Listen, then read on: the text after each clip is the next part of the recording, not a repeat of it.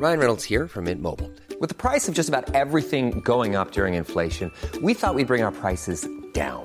So to help us, we brought in a reverse auctioneer, which is apparently a thing. Mint Mobile Unlimited Premium Wireless. How to get 30, 30, bit to get 30, bit to get 20, 20, 20, bit to get 20, 20, bit to get 15, 15, 15, 15, just $15 a month? Sold! Give it a try at mintmobile.com/switch. $45 up front for 3 months plus taxes and fees. Promo rate for new customers for limited time. Unlimited more than 40 gigabytes per month. Slows full terms at mintmobile.com. Want flexibility? Take yoga. Want flexibility with your health insurance? Check out United Healthcare Insurance Plans. Underwritten by Golden Rule Insurance Company, they offer flexible, budget-friendly medical, dental, and vision coverage that may be right for you. More at uh1.com. Many of us have those stubborn pounds that seem impossible to lose, no matter how good we eat or how hard we work out. My solution is PlushCare. PlushCare is a leading telehealth provider with doctors who are there for you day and night to partner with you in your weight loss journey. They can prescribe FDA-approved weight loss medications like Wegovy and Zepbound for those who qualify. Plus, they accept most insurance plans. To get started, visit plushcare.com/weightloss. That's plushcare.com/weightloss. Dumma människor sponsras av Länsförsäkringar. Och Länsförsäkringar är ju mer än bara ett försäkringsbolag. De jobbar ju med bank, lån, pension, försäkringar, alltså hela balletten. Ja. Och det här tänkte jag på i morse när följande sak inträffade. Du vet, jag och Alex har flyttat några gånger. Och varje gång vi har flyttat så har vi sagt, vi ska aldrig mer flytta. Ja. Vi har också sagt, vi ska aldrig mer renovera. Du vet, så här, inte en kökslucka ska bytas ut. Inte en färg ska målas om. Nu är det så här och det här blir toppen. Ja. Och det har vi liksom lyckats hålla i nya lägenheten tills det blev vinter. För vet du vad som hände då? Nej, berätta. Jag behöver ett badkar. Och vet du vad jag då är så glad över? Nej. Att jag har buffertsparat just för såna här grejer. Så att jag sätter över den lilla summan 1600 kronor varje månad på ett litet konto. Enkom för när såna här saker dyker upp. Att jag bara måste ta bort en liten duschvägg och stoppa in ett badkar. Och det tänker vi nu göra. Ja, så att oavsett vad någon säger eller vad man säger till sig själv så är det mycket i livet som förändras. Och då finns Länsförsäkringar där för alltid. Så kom ihåg att Länsförsäkringars bank kan hjälpa dig med lån och sparande så att du har till exempel en buffert för när saker och ting förändras. Tack så mycket Länsförsäkringar. Dumma människor sponsras av Svenska Möten. Och vi har ju pratat om dem och deras tjänster tidigare. Men nu blir det lite aktuellt, Björn, för du och jag ska på konferens. Mysigt. Och om du, precis som vi, ska på konferens, vi är ju bara vi två. Ja. Men om man är kanske ett större företag som ska fixa allt ifrån ett stort event med logi, mat och aktiviteter och kanske typ show och uppträdanden. Eller bara ett mindre dagmöte på bara några timmar. Ja. Så är Svenska Möten den givna partnern att vända sig till för att boka. Det är kostnadsfritt att använda Svenska Möten och det de gör är att de utifrån behov och krav ifrån kund tar fram offerter från flera olika ställen. Så att kunden, det vill säga du, kan välja och avgöra det som passar bäst. Och det är ju allt möjligt då. Slott och herrgård, naturnära, storstadspuls eller småstadscharm. De hjälper dig att hitta precis det som passar dig. Det finns ett jättestort utbud och självklart sparar ju det här då väldigt mycket tid. Och Björn, hur gör man då om man vill planera möten eller konferens och använda sig av Svenska Möten som partner? Gå in på svenskamoten.se och där kan du välja hur du vill boka. Det går att boka direkt online, göra en förfrågan via ett formulär, chatta med Svenska Mötens medarbetare, ingen bot ska jag säga, eller ringa om man vill prata med någon. Ja, alltså svenskamoten.se. Så tusen tack Svenska Möten.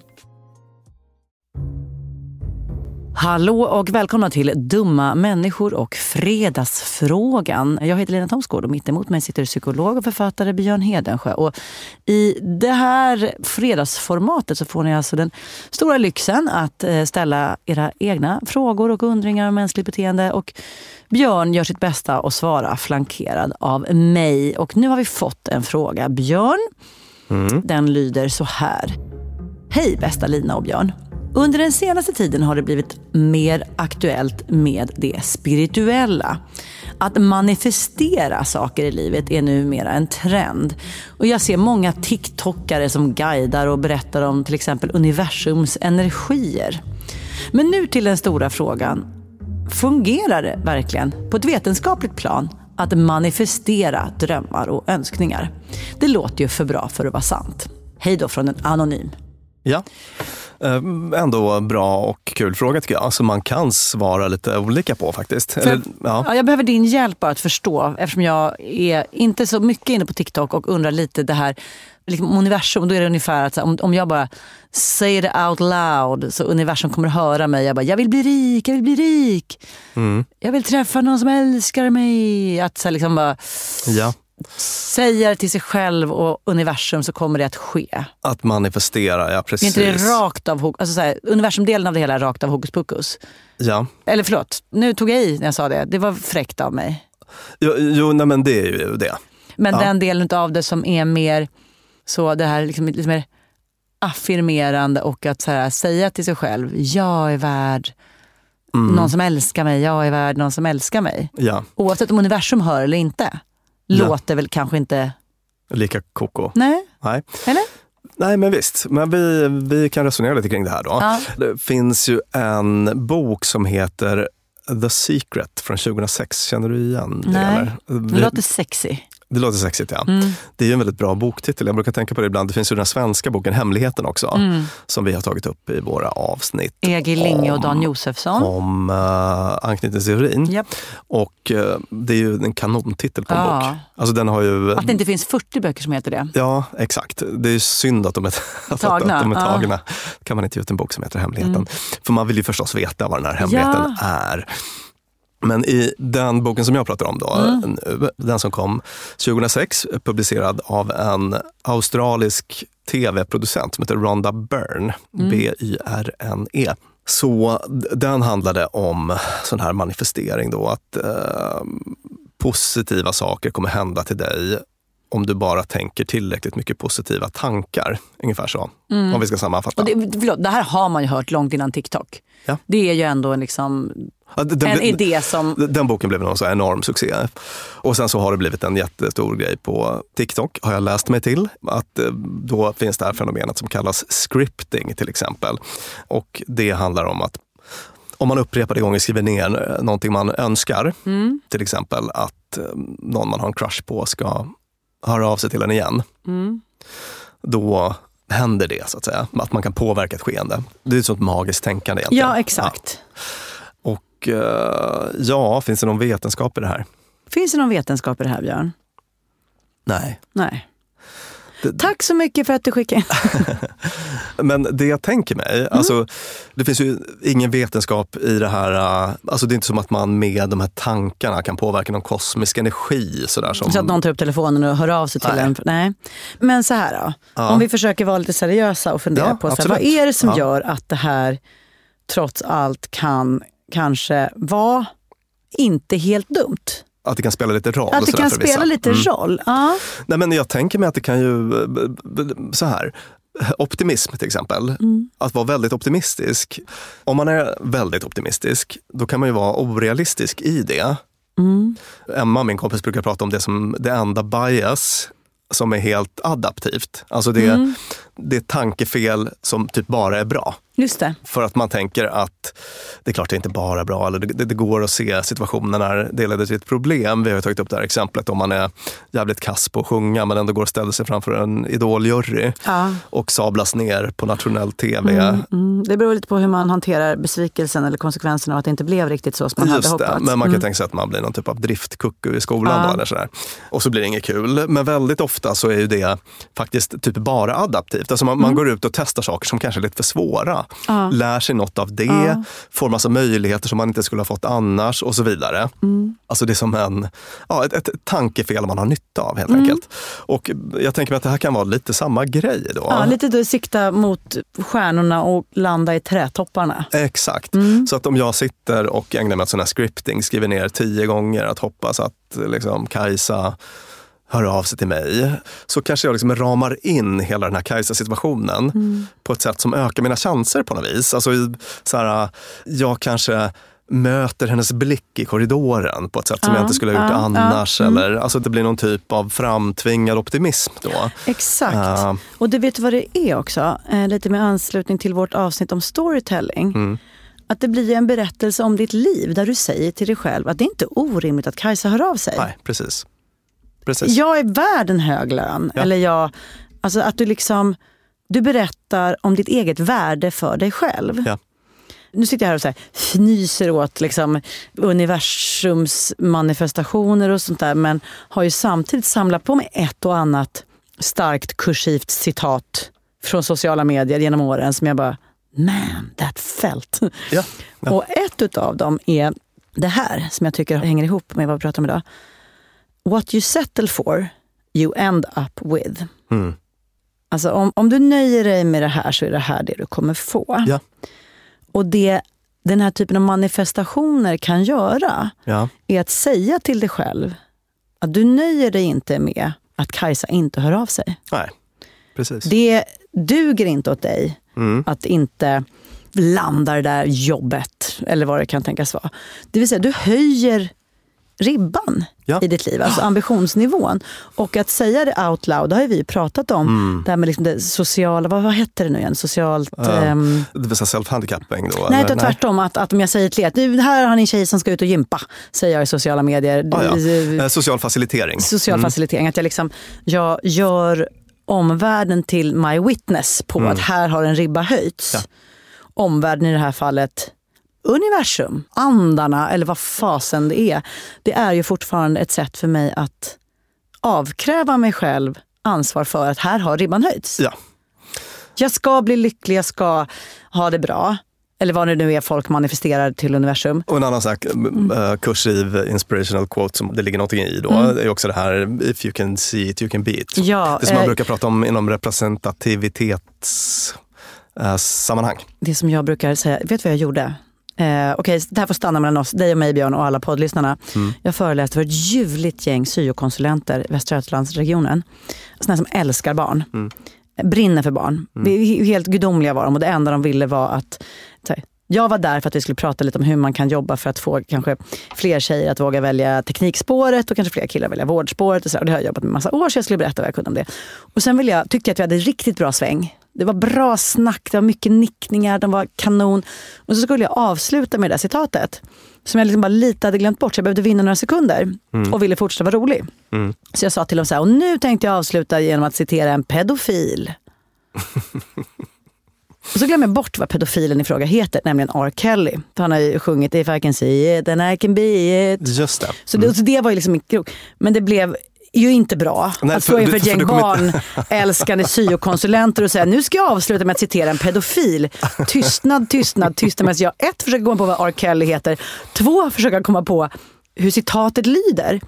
Så sekunderna går. Jag säger, R. Kelly.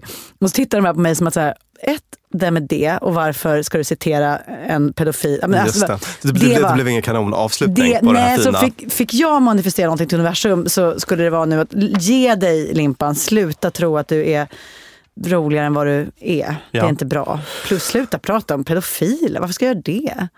Det låter som en ganska rolig föreläsning, tycker jag. Blandad reaktion. Men om man kan också vända på steken då och tänka att hur skulle det här kunna vara problematiskt? Och då tänker jag att det kan vara problematiskt om det passiviserar. Just det, universum serverar mig det. Jag behöver inte ringa Kajsa. Nej, och det är ju mest det som provocerar mig med all sån här new age och healing och så. Och det är den här idén om en quick fix. Min sten löser det. Ja. Precis, min sten löser det. Nej, den gör inte det. Det enda den här stenen gör är att det är någon skojare som blir rik. Så att, alltså om man vill få till en förändring, alltså man får jobba för det. Man måste lägga ner lite arbete på det. Men det är klart att det är något väldigt frestande med enkla lösningar då. Och om man är en person som är väldigt ovillig att göra jobbet, det vill säga att höra av sig till Kajsa eller ta någon typ av initiativ som ökar chanserna att man får träffa Kajsa. Då är de där manifestationerna kontraproduktiva. Alltså man tänker sig att de ska ersätta sådana scripting, att det ska ersätta andra beteenden som ökar chanserna att få till det. Just det, så skulle man kunna tänka så här, manifestera hjärnet till universum, det går jättebra, men glöm inte att avsluta manifestationen med och jag är villig att arbeta för det. Ja. Det är väl bra. Eller jag vill ju kämpa för det. Så säger vi, tycker jag. Jag skulle avsluta med att citera en pedofil. Jag bara skojar. Tack för att ni har lyssnat. Jag heter Lina Thomsgård. Björn Hedensjö sitter mitt emot mig. Och detta avsnitt produceras och klipps av Clara Wallin. Hej då! Och spelas in hos Beppo, ska jag säga också. Tack och hej. Dumma människor sponsras av IKEA. Om det är något jag lärde mig som inredare av kontor, när jag jobbade inte som inredare av kontor, jag var ett vanligt chef på ett kontor som behövde inredas, så var det hur viktigt det var att den inredningen vi hade, stolar, bord, skärmar, allt sånt, var flexibelt. Ja. Vi började som 2 personer, vi blev 8 personer, ibland var vi 12 personer. Så vi behövde både bli fler, vi behövde stuva om. Och folk har lite olika behov. Ibland behöver man vara avskärmad och ibland inte. Exakt. Och det här är någonting som IKEA kommer att hjälpa oss med den nya kontorsserien som är både flexibel och smart inredning, och den heter Mittzon. Zon med Z, Mittzon. Och Mittzon består av höj- och sänkbara skrivbord, akustikskärmar, fällbara bord och växtväggar på hjul. Så det är enkelt att skapa trivsamma arbetsytor med plats för både möten och eget fokus. Och det är framförallt enkelt att skapa de här flexibla ytorna. Alltså att man kan förändra och anpassa efter aktiviteter och nya arbetssätt. En sån här grej är ju det här med hybridarbete. Du vet att man jobbar lite hemifrån, lite fysiskt på arbetsplatsen.